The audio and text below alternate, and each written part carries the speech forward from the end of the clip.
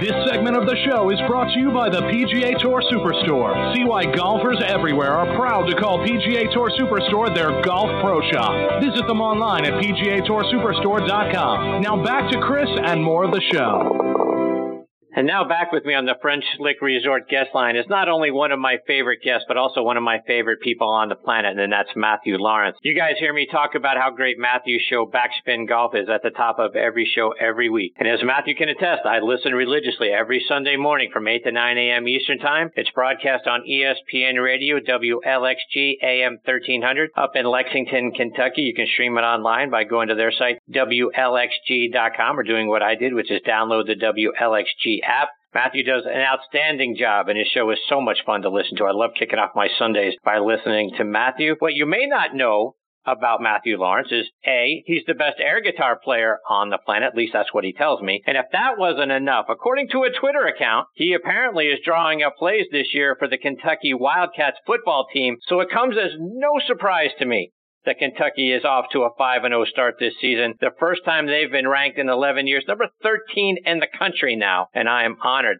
to have Matthew as part of the show again tonight. Good evening, Coach. How are you? Yeah, well, thanks. As Mr. Wright just said, thank you for that marvelous introduction. But let's get right to this, Chris. Okay? Let's just get right to it. If I'm such one of your favorite people on the planet, how could you possibly ask me to appear on your show after Ben Wright? How is that possible? I mean, because the only person on the planet that could follow Ben Wright is you. Oh, boy. You are so not only full of it, but you're really good at it. I mean, really good.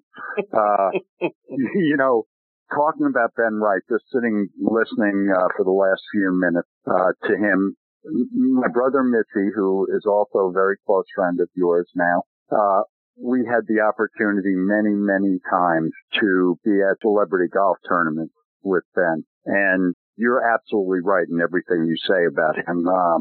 Just treasure of the game is not strong enough. I mean, he truly is a legend. And to sit and anybody that loves the game of golf, if they ever had a chance to sit at a table with him for hours and listen to him tell stories. And you know, the interesting thing, Chris, is I have become, it is impossible for me at this point to listen to actual golf broadcasts. I mean, I mute almost every golf telecast because I can't, and this is just my opinion, I can't stand the way our announcers cover golf tournaments, especially after listening and watching the European tour, because it's, as we know, the game of golf is treated differently. It's thought of differently, of course, in Britain and Ireland and in Europe. And I just can't do it. And when I think about Ben Wright, when you just said about you would love to hear him call one more Masters, you're absolutely 1,000% correct. He never said anything obvious like they all do now. The mundane was, how about this word, anathema to him. He painted pictures that people don't ever do anymore. Let me say very few do anymore. And so with the kidding around, for me to follow Ben Wright on your show it's an honor for me. So thanks for having me on, and it's been great talking to you again.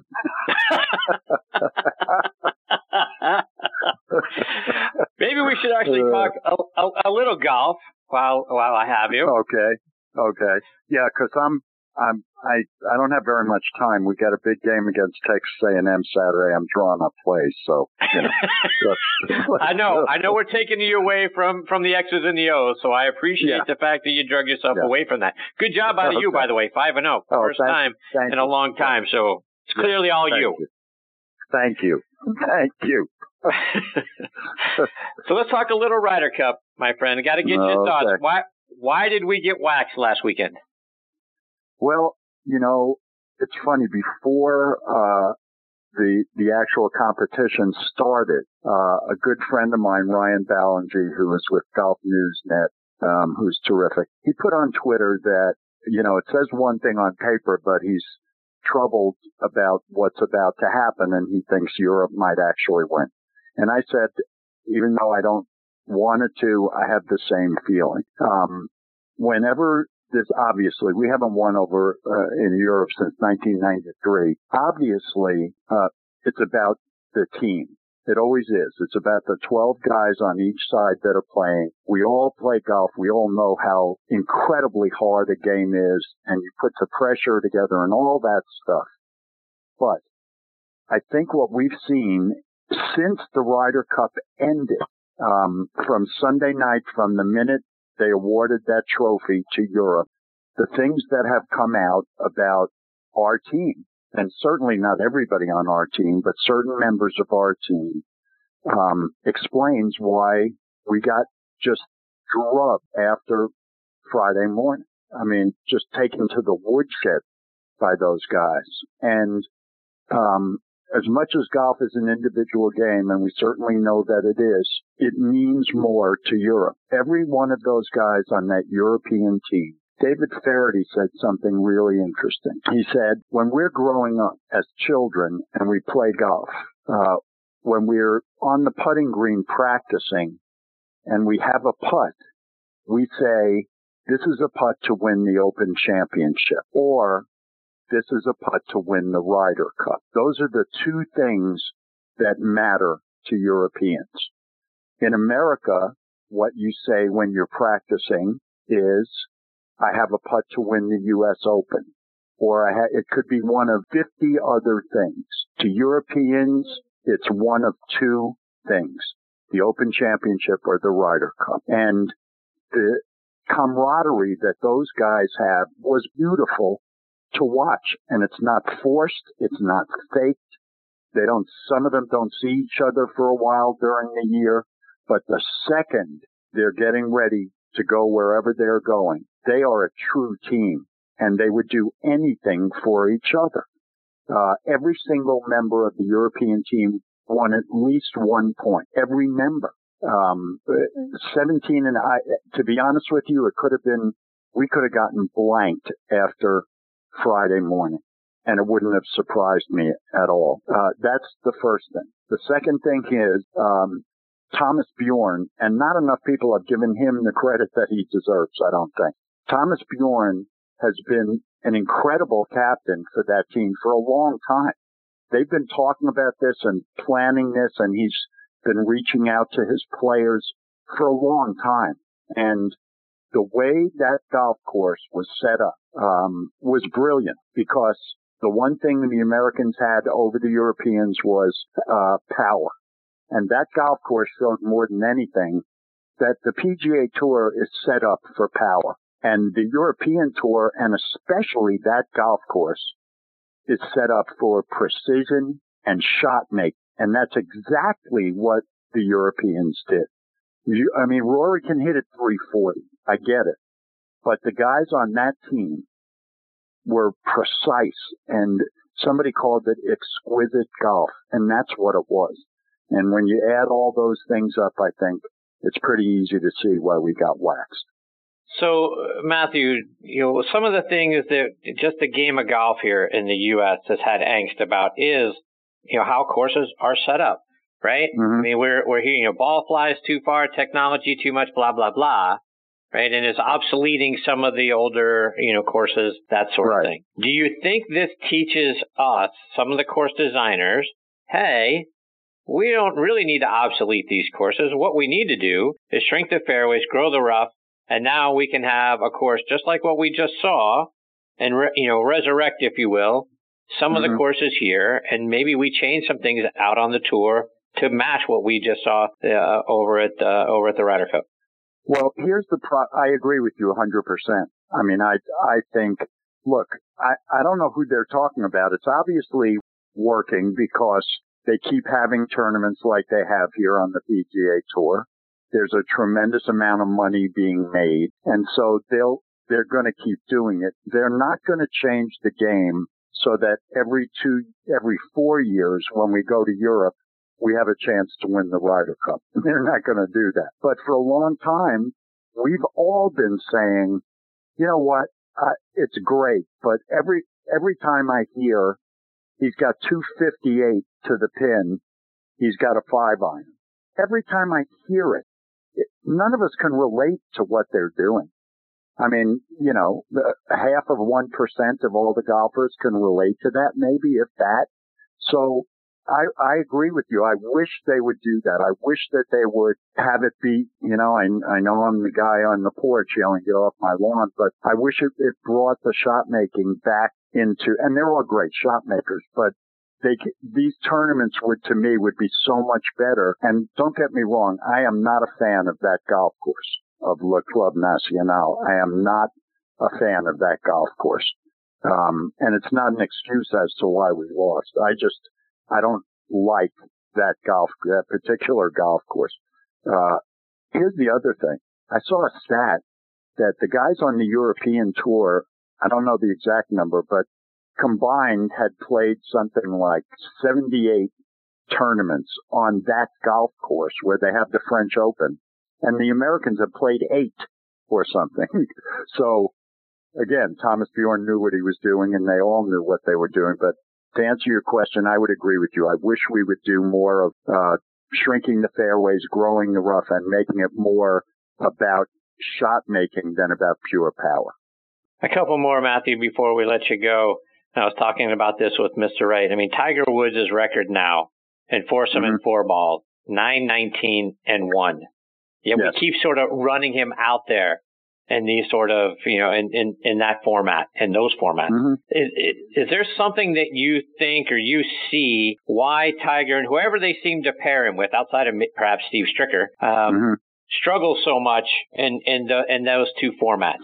Well, first of all, and I know I heard Mr. Wright say Tiger and Phil, and they have the worst records of anybody that's ever played. I get that.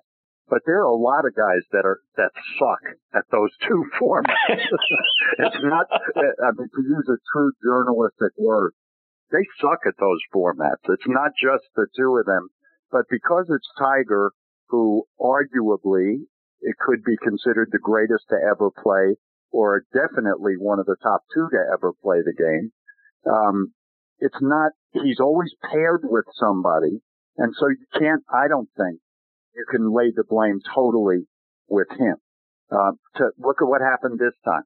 I mean, Patrick Reed would have shot 85 on his own ball paired with Tiger in one of those formats. So I think that some of that record is a little bit misleading, but I agree with what Ben said also. The European side seems to have the ability to truly leave their egos at the door when they enter this competition, especially in Europe. And for us, it's about individual golf and winning tournaments by yourself and all the things that go with that. And for some reason, Tiger, he's won 80 tournaments and 14 majors. And it might not be that easy for him to switch it on and off just for 3 days every 2 years or every 4 years. And I kind of understand that. I mean, so I cut him a little slack. And this time, I think you saw it. I mean, what he's done in the past 6 weeks is, how about this word too, Chris? Herculean. How about that? Wow. How about that word? Yeah. Anyway. And I think from Friday morning, I think in the practice rounds, he looked so tired to me. He looked spent. I mean, we got one big fist pump the whole Ryder Cup competition. I think he was exhausted and spent, as Ben said. But he was still, he was up to, I forget what, number 21 in the world or something, and had just won the Tour Championship against 30 of the best players on the planet. I mean, so you got to put him up there. He's still Tiger. What he did was astounding. By the way, I agree with you totally about Ben Hogan about that. But I think that's part of the whole Ryder Cup thing with him. Matthew, one more, and you mentioned, about some of the things that we have learned in the last, 48 hours that sort of came out of what went on between some of the players. And we've seen, Patrick Reed and his wife start to point the finger, why didn't Jordan want to play with him? And we've seen Brooks Koepka and Dustin Johnson allegedly almost getting into two fights, one on the plane over, one while they were there in the team room and all that sort of stuff. But Patrick Reed is sort of now painted as the bad guy of golf. And I found it interesting. Golf Digest put out an article today saying Patrick Reed is exactly what golf needs, a villain. Does golf need an antagonist? I don't think so. I don't get that at all. I really don't. I get it in other sports. I get it when you're at a basketball game and somebody's on the other team that's a so-called villain in quotes. And you root against them, and I get it in other sports, but I do not get that in golf. And again, just my opinion. Golf is a game of integrity, of all those things we always talk about, and I don't think you need a villain to root for people in golf. I don't like rooting against someone. I had a conversation with somebody here about Ian Poulter. Who a lot of people, and obviously, especially in the Ryder Cup, he's considered a villain to all the USA fans. I happen to love Ian Poulter. And I don't root against anybody. That's just not how I want to watch golf or think about golf. I think it's different. And I try to look in these competitions, especially. I got to tell you, I was very disappointed in the way that the United States team played and that we lost, but I loved that European team. Absolutely loved it. And what they did, I thought was the best kind of human part of a golf competition. I thought it was fantastic. And I'll just say to end it, I have never been a fan of Patrick Reed, ever. And it's not because of this Ryder Cup stuff.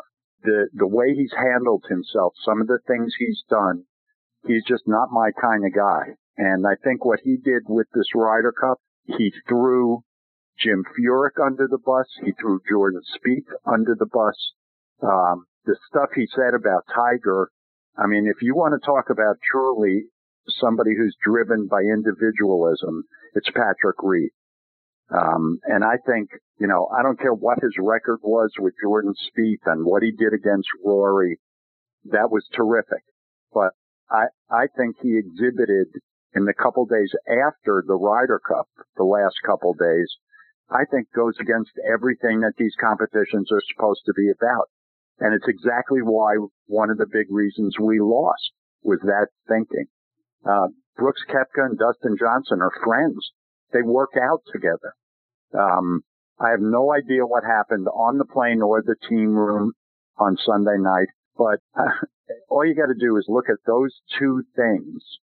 And, Patrick Reed's wife getting in a Twitter fight and all this stuff. It's just, it was very disheartening to me, actually. And, luckily we don't have long to wait for golf season because it's already here, Chris. We had 3 days off. I missed golf so much.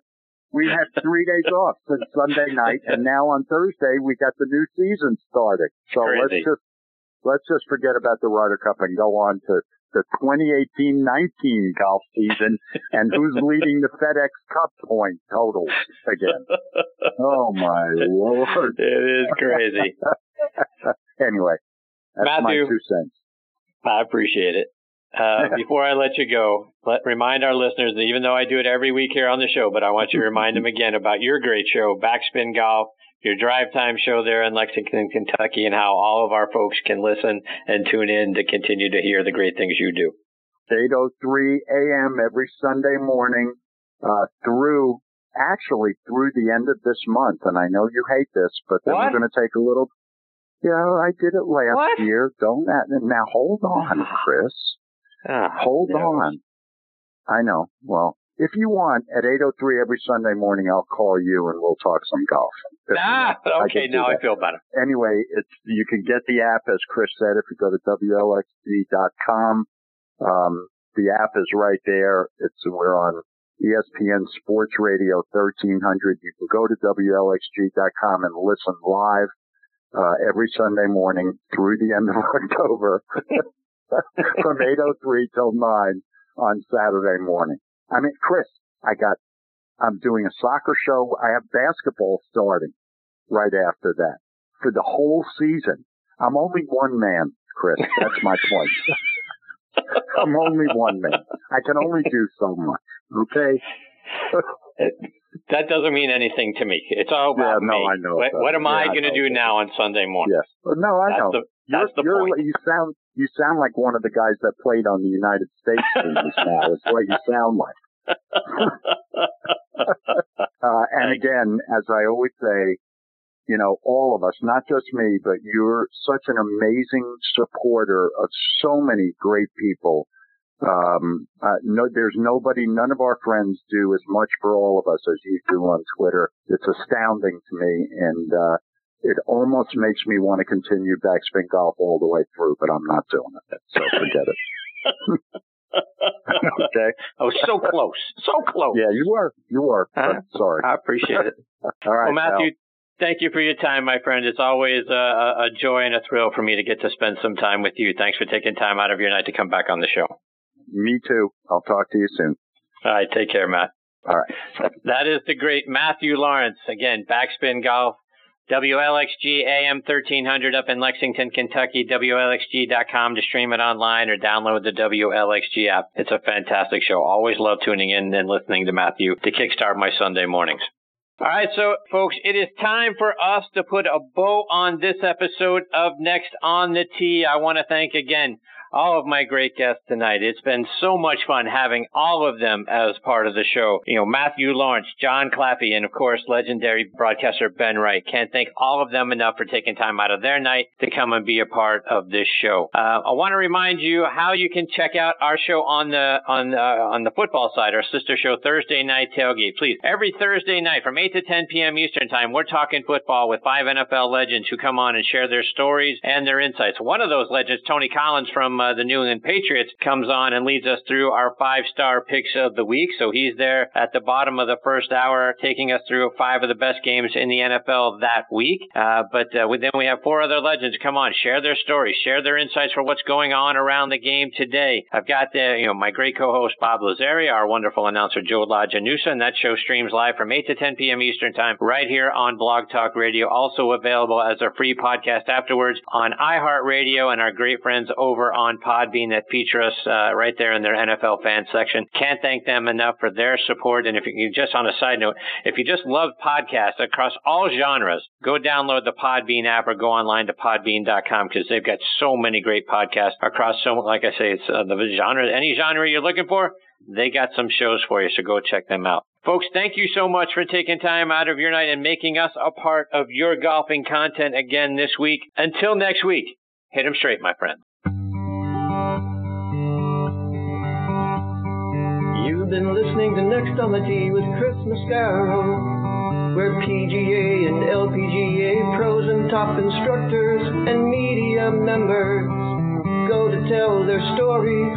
Join us the same time every Tuesday to hear more stories about the game we love from people who love sharing those stories with you. It's all about the great game of golf. It's all about the great game of golf.